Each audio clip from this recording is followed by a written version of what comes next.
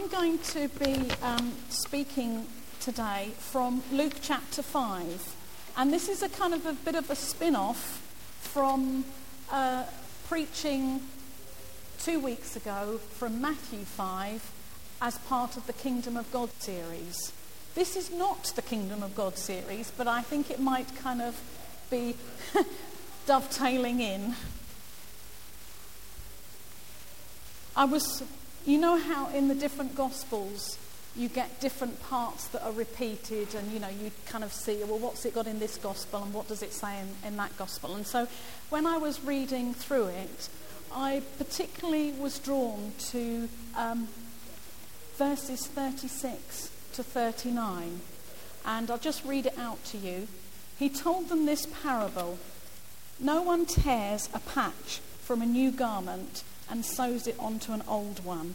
If he does, he will have a torn new garment, and the patch from the new will not match the old. And no one pours new wine into old wineskins, for if he does, the new wine will burst the skins, the wine will run out, and the wineskins will be ruined. No, new wine must be poured into new wineskins. And no one after drinking old wine wants the new, for he says the old is better." Now I suppose I liked the fact that they were talking about the old and the new and the patches and the wineskins, and it kind of caught my attention, and so I've done some reading around on that, and I basically want to talk. There are 3 sections to this, and they're fairly self-evident sections. The first one is old and new patches. The second one is new wine and new wineskins. And the third one, I haven't got a short little phrase, but I put here, after the old mature wine, no one wants the new. So that's the third section. And I know that sounds a bit kind of negative, but I think when we get to that point, hopefully I'll be able to kind of explain it. And I suppose the first thing that I want to say is that this passage is about the impact of Jesus and the message of the kingdom on the individual believer. I haven't actually got my Bible up here because I've cut and pasted the verses that I need on here. But obviously, when you look at Matthew 5 or Luke chapter 5, this is in a whole kind of a series of Jesus speaking. And his audience would have been mainly Jewish people. And so this is about, as I say, the impact of Jesus on the individual believer. Now, if I've got a hole in a pair of trousers, let's take Jack's school trousers. Having had girls before who never seem to wear out their clothes, it's been quite interesting to have a boy, because trousers always seem to get worn out, and they get that hole, don't they? It all goes thin here, and you get those little holes. Now, you kind of think, would I buy a new pair of trousers, cut a bit out of the new trousers to patch up the old ones? Of course I wouldn't. It would be madness, wouldn't it, to do that? After all, if I'm going to buy new trousers, I can just have the new trousers. So we can't take that approach to our belief systems. We can't take what we've got that maybe have a few gaps in it and take something new and take a bit out of the new and stick it on to cover up the hole. So Jesus is kind of saying to his audience that they can't take some elements of his new teaching and just fit it in to their current beliefs. Now, I'm not going to give you a whole history, you'll be pleased to know, of the Jewish people and what they believed. But we know, don't we, from all the stuff that we've looked at over a period of time, that the Jews had a particular view about the Messiah. They'd gone through history with the laws, and they were looking for the Messiah who was going to come along and make everything better. So what Jesus was saying to them is that they had to take all of his message. They couldn't just take part of his message and patch it on to their beliefs. It's too fundamentally different. And he was wanting them to, was wanting to challenge their thinking. And if you can remember back to 2 weeks ago, I know I have trouble sometimes. Do you remember when I was looking at that bit in Matthew where Jesus was saying, "You have heard it said, but I tell you this." And so that he was challenging their thinking. They've got this established thinking, and he was challenging their thinking. And in this particular passage about the old and the new patches, he's saying you have to accept the whole message of the kingdom and get rid of that other bit. You can't just tack it on altogether. And so, you know, what I wanted to say to you is there's a limit for us. Okay, we're not those Jewish people sitting listening to Jesus on the hillside. But when we came to know Jesus, we had our own kind of belief system before we met him. And so I wanted to say to you, first of all, that there has to be a limit to us too about how much we can mix up old and new. Because, I don't know about you, but my behaviour has changed since getting born again, and probably more importantly, what goes on in here has changed since I've got born again. And obviously what goes on in here and what goes on in here influences my behaviour and what comes out of my mouth. So we can't approach our gospel with the idea that we're going to keep some of the stuff that we had and we're going to pull in the things that maybe we like. It's a whole message. And I was thinking about, I had this kind of picture of a supermarket. And I have a friend, a couple of weeks ago, we had a little kind of college reunion, and I met up with a friend who I was at college with, who now lives in Australia. I haven't seen her for about 15 years. And we had this kind of Saturday afternoon buffet get-together, and it was fantastic to sort of spend time with her and everything. And, you know, we had the usual kind of buffet stuff. It was a cold buffet. She said, "I can't believe Sainsbury's." She said, "I've been in Sainsbury's this morning," and she said, "I'm amazed." She said, "All those different hams." And she started going on about how wonderful Sainsbury's was. And you kind of think, well, I'm just used to Sainsbury's, you know. But she talked about how in Australia, where she is, the choice is so much more limited. She said, "You've got so much choice." She said, it's unbelievable. And so I was thinking this morning, with our faith and with our belief, we can't be like going round the supermarket self-selecting and thinking, well, I'll have something off the love shelf and I'll have something off the church shelf, but actually I'm walking past the obedience products, or I'm walking past, you know, the Lordship of Christ tin.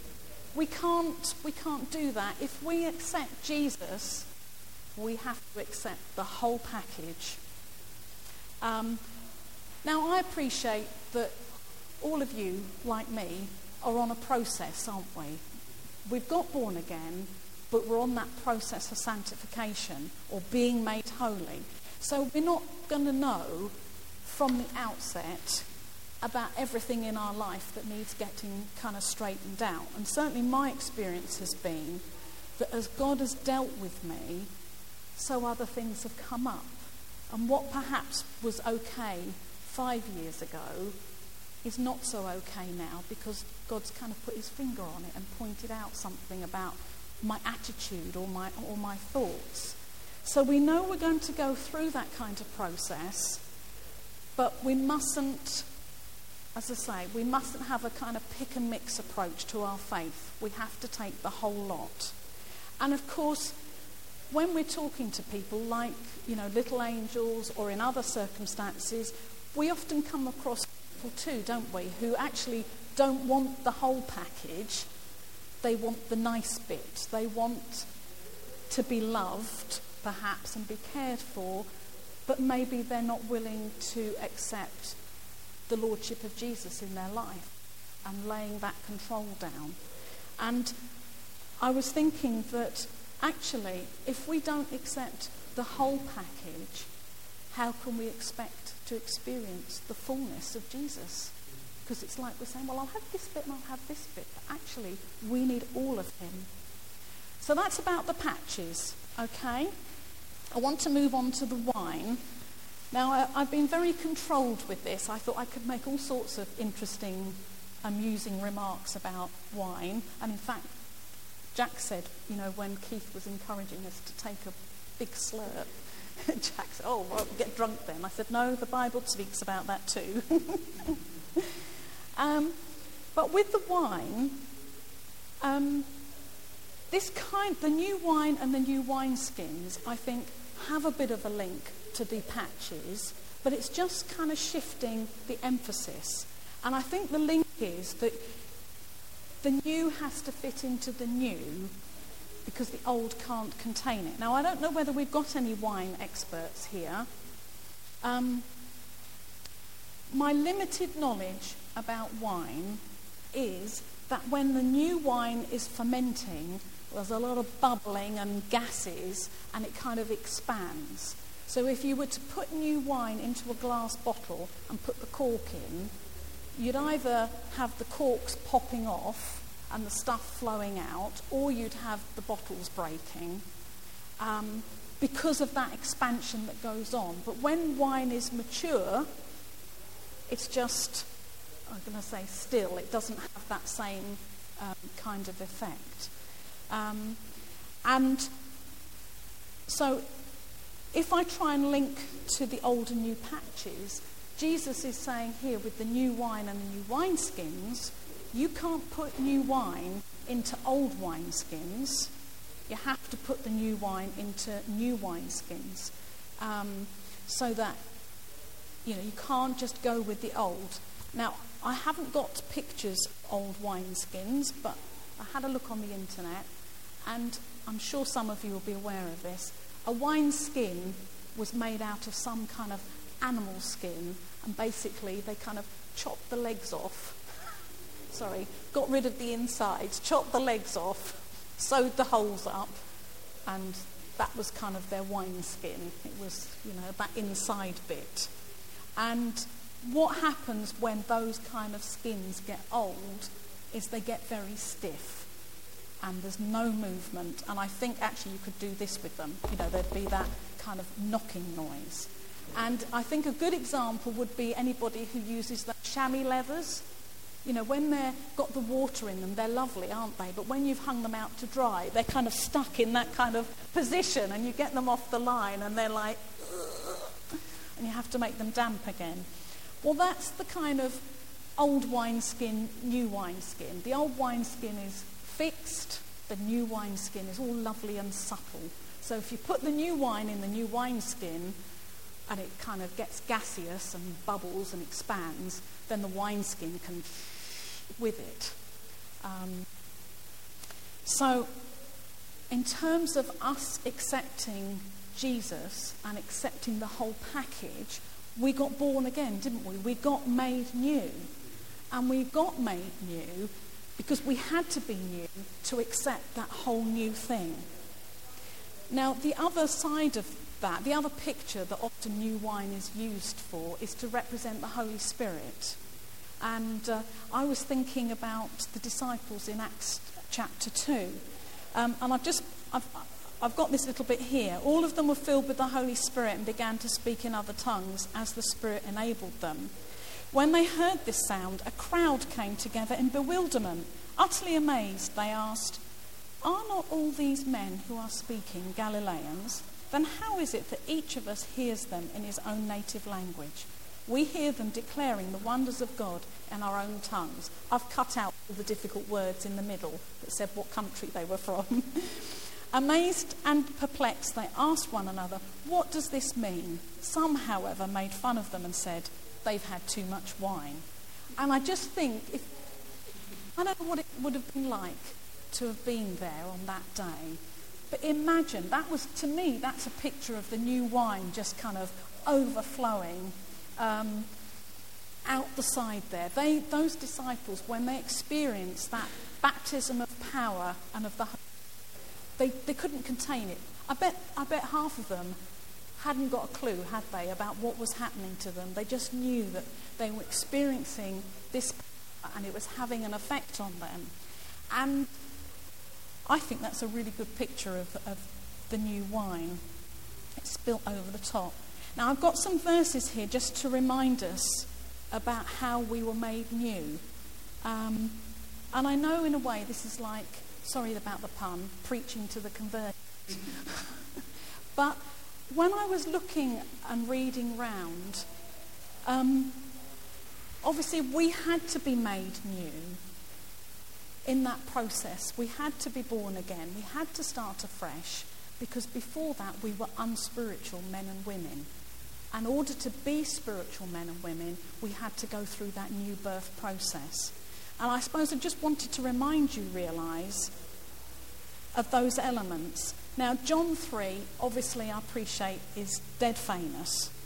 And I've just got this bit here where he's talking to Nicodemus. And Jesus said to him, "I tell you the truth, no one can see the kingdom of God unless he is born again." And Nicodemus said, "Well, how can a man be born when he is old?" Jesus answered, "I tell you the truth, no one can enter the kingdom of God unless he is born of water and the Spirit. Flesh gives birth to flesh, but the Spirit gives birth to spirit. You should not be surprised at my saying, 'You must be born again.' The wind blows wherever it pleases. You hear its sound, but you cannot tell where it comes from or where it is going. So it is with everyone born of the Spirit." We're so used to that now. We can't imagine what it must have been like for Nicodemus to hear that for the first time, to tell him something that just blew his mind away in all his understanding about his faith and his belief. And Jesus was telling him to do something which he, on a kind of natural level, would have thought, this guy is bonkers. You know, I can't be born again. I'm a fully grown man. And I suppose that's the kind of shift in thinking that Jesus brings into our lives, isn't it? Now, I found a fantastic quote in Ezekiel which kind of describes what happens to us in that born-again process. And if someone can find one in the New Testament for me afterwards, that would be great, because I couldn't find one. This is Ezekiel 36, verse 25. "I will sprinkle clean water on you, and you will be clean. I will cleanse you from all impurities and from all your idols. I will give you a new heart and put a new spirit in you. I will remove from you your heart of stone and give you a heart of flesh. I will put my spirit in you and move you to follow my decrees and be careful to keep my laws." And I thought that was a fantastic explanation about that process of new birth, how we get that new heart and a new spirit. We've got a heart of flesh, so it's a soft heart, and that he puts the Spirit within us who moves us to follow the decrees and the law. So it's no longer that the law is on the outside to be imposed. We have the Spirit moving us within to respond to those things. So all that process was wrapped up in getting born again and basically giving us or making us like new wineskins so that we could contain the new wine that Jesus was bringing, that whole new spiritual experience of him being with us, him being the Lord of our life, him being closer than a brother. All that is like the new wine being poured in, and that's why we had to go through that process of change. And then in Romans 7 verse 6 it says this: "But now, by dying to what once bound us, we have been released from the law so that we serve in the new way of the Spirit and not in the old way of the written code." Now obviously we know from looking at what Jesus said, he wasn't there to abolish the law. He was there to fulfill it. And what this is saying is that we've got the Spirit on our insides helping us to fit in with the law. It's not the law being imposed on us. So we've been through all of that, and here we are today. And I've got a couple of questions for you, really. I suppose a comment. How do we stay fresh and supple and kind of expandable like that new wineskin? Because we could settle, couldn't we? Our attitudes can change. And I think about cynicism. I don't know about you, but I come across a lot of cynical people, especially at work. I suppose that's where I'm rubbing shoulders most often with a range of different people. And, you know, there's nothing quite so, damning sometimes as cynicism.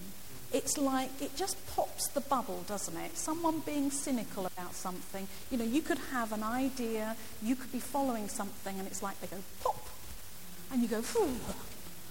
Now, obviously, you know, not every idea is fantastic, but people who are cynical, they always pop.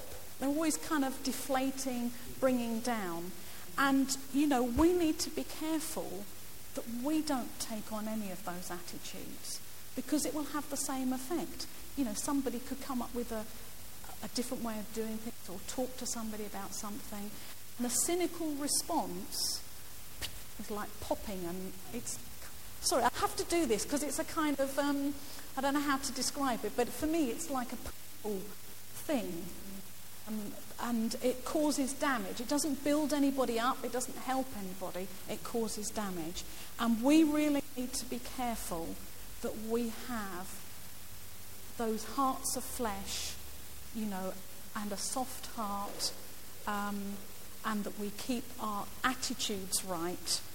There's a quote in Zechariah. I appreciate this is completely out of context, but I just wanted to show something to you. It's Zechariah 7 verse 12, and it is out of context, okay, but it said this: "They made their hearts as hard as flint, and would not listen to the law or to the words that the Lord Almighty had sent by his Spirit through the earlier prophets." So the Lord Almighty was very angry. And I think, actually, I know sin is sin, but I think that it must cause God pain if our attitudes harden towards him and his work or his son. I think, I don't know whether it probably does make him angry, but it's hurtful, isn't it? That, and wouldn't you feel desperate, you know, if we get to the pearly gates and we have that kind of conversation and God says, you know, you got a bit hard-hearted. I don't know about you, but wouldn't it just kind of pull you up short? And I kind of think, actually, I don't want to be pulled up short at the pearly gates. I'd rather be pulled up short now by the Holy Spirit so that he can do something about that than get to that point when you've realised that you've kind of missed something. So it's a little, you know, just a reminder there that we need to keep ourselves fresh. And obviously there's Romans 12, which is about renewing of the mind. And that's a process that I think we need to actively engage the Holy Spirit in. I believe that a renewing of our mind took place when we got born again. But I think sometimes we have to learn to think differently and act differently. And I know so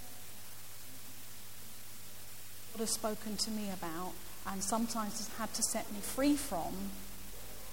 That's that ongoing process, isn't it? And so I think we need to be saying to the Holy Spirit, you know, keep renewing my thinking. Don't let me fall into old ways, or don't let me fall into set ways. Let me have that thinking renewed. And I was kind of thinking, how do we keep a heart of flesh? Well, the two things I thought of, we need to stay close to Jesus and we need to stay full of the Holy Spirit. I think that's the only way that we keep our hearts soft and responsive, not hard and fixed. Because you only just, I don't know, I suppose because I've read the Gospels a lot recently in doing this, particularly doing this preparation, you read what Jesus did and the words sometimes that he spoke to somebody, and it just, I don't know, gets me right here. I have a kind of emotional response to how he seemed to be able to bring that right moment, that right word into a situation and touch somebody and change them.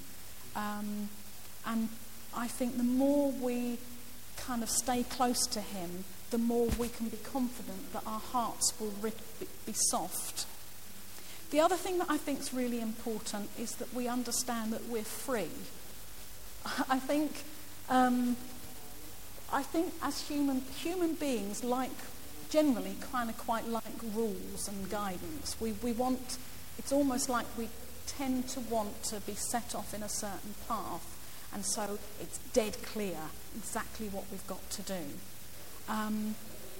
If you look in Galatians 5 verse 1, which I haven't put down here, it talks about, perhaps somebody could read it for me because I've forgotten the exact words. Freedom in Christ and don't get yoked again. Could somebody read it out for me, please? Galatians 5 verse 1. It is for freedom that Christ has set us free. Stand firm then, and do not let yourselves be burdened again by a yoke of slavery.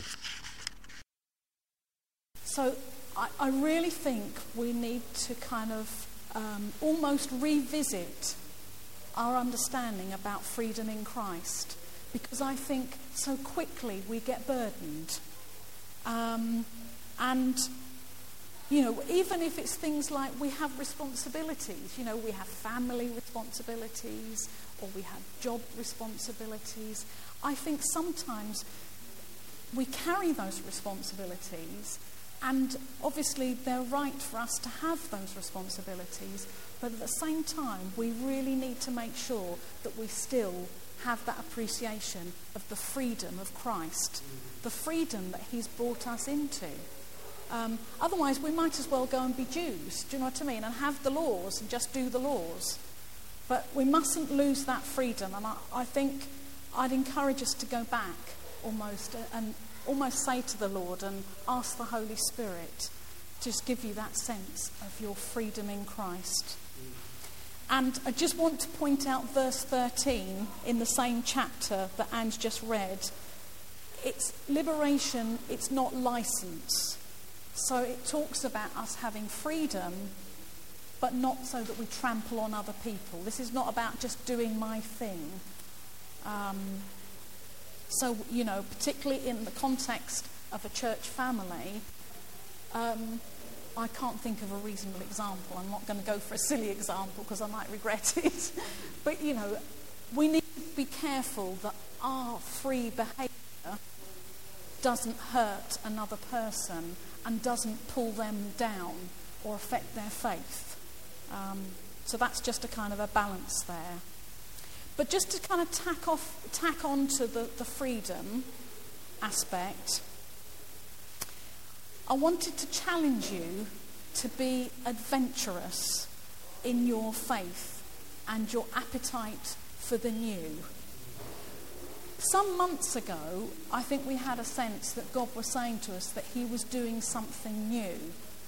And it can be quite a challenge, can't it, to kind of look back and think, well, where, you know, when was that, and where are the new shoots? And I think there are different things that we've seen that are new, but you'll be aware that we've talked about wanting to make sure that people can have opportunities to respond or to take on new things. I know at the prayer meeting on Wednesday, and obviously not everybody was at the prayer meeting, Tim talked about how we're kind of reshaping the rota for August. because it was nearly doing us in trying to sort the rota out for August. And so we decided just to say, okay, let's forget that bit of the rota and let's come up with something else, which is more responsive to our situation with holidays and all that kind of thing. But the other thing that Tim and Keith were sharing at the same time was that, you know, we're looking for people who are responding to the provocation of the Spirit or the invitation of other people to maybe step into something new. We shared about building-wise some of our hopes in terms of building. And I think I will make sure that Tim kind of encompasses some of the things that were said on Wednesday down onto a sheet of paper so everybody gets the same kind of message. But we can't just stay as we are. And we need to be open to how God will lead us. And I suppose that's why I want to bring the challenge to you to be adventurous and to think, okay, God, what have you got for me in these next few months? How can I serve you? Or, what can I do that's different? Because the one thing I wanted to point out, this is not about, can I take on any more jobs? All right? I want to make that quite clear. That's not about expanding your list of jobs. But this is about, Lord, am I in the position that you want me to be so that you can move me and direct me according to your plans? And so that's the challenge, for you to be adventurous and dream about what God might do and ask him to give you those dreams and those visions. Isaiah 43 verse 19, we've got those wonderful words. See, I'm doing a new thing. Now it springs up. Do you not perceive it? I'm making a way in the desert and streams in the wasteland, because I provide water in the desert and streams in the wasteland to give drink to my people, my chosen people, the people I formed for myself, that they may proclaim my praise. God provides us with water, new wine, the Holy Spirit, to give us a drink. And to put it like that seems a bit kind of, puny really, a drink. You just kind of think, a drink is not anything, is it? But we know that that kind of drinking and that thirst that Jesus talks about was a drinking and a thirst, which is not just about picking up a cup and quenching a physical thirst. It's about drinking of the Spirit and thirsting of the Spirit. And I suppose my other challenge to you is to think, I'm looking at these words down here now thinking, yes, this sounds a bit kind of odd really, but am I elastic enough to stretch and respond? Am I fixed like an old wineskin? Or am I in that kind of, am I flexible? Can I stretch? Can I flow with the Spirit into something which is different from what I've done before? Because my mind is open to doing something different. I'm not set. So I'll leave that there. But that's what I kind of, I feel that we need to have that sense of being able to drink of the Spirit and allow ourselves to expand in some way to contain that Spirit. Sorry, I have to do all these kind of little, because it just, some of these things you can't express in words, can you? Somehow they're a kind of a physical thing or an image thing. But so my challenge, we need to have the whole package of Jesus.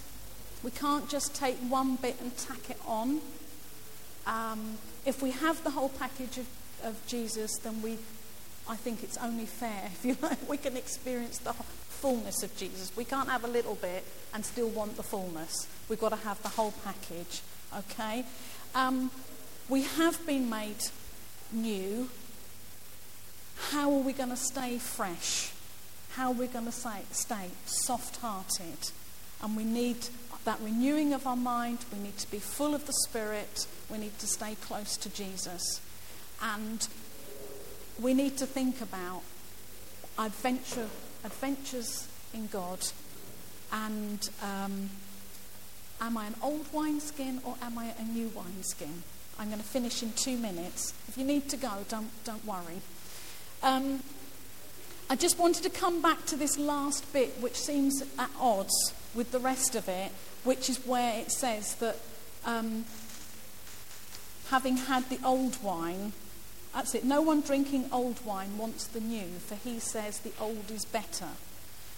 In my reading of this, the suggestion is that it's almost a bit of an ironic statement. It's not supposed to be an actual direct statement that people won't want it, but it is a recognition that sometimes we get very comfortable with what we know. And we like old things. You know that I drive the Morris Minor, and we kind of value the kind of antique or the old things above other things. Now, that in itself is not wrong.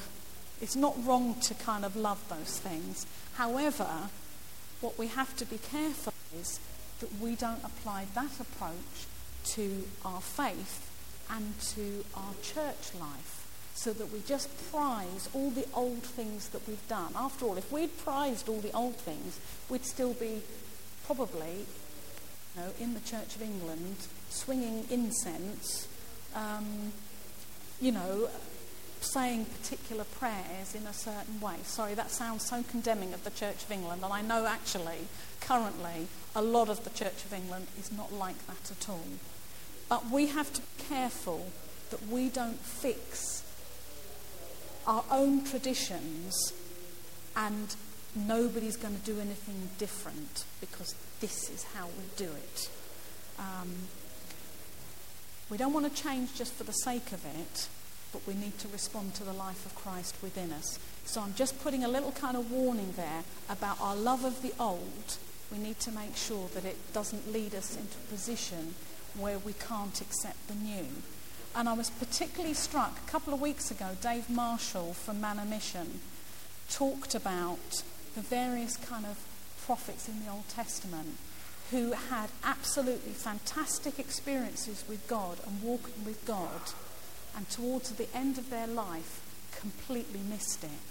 And I think, I don't want to be like that. I don't want to get to a point where I've got complacent, or I think I've got to some position and then completely miss what God is doing. And I'm sure we wouldn't want to be like that. I'm sure you wouldn't want to be like that either. So just be careful with the old. Right, I think I've run out of time. So be adventurous. Be filled with the Spirit.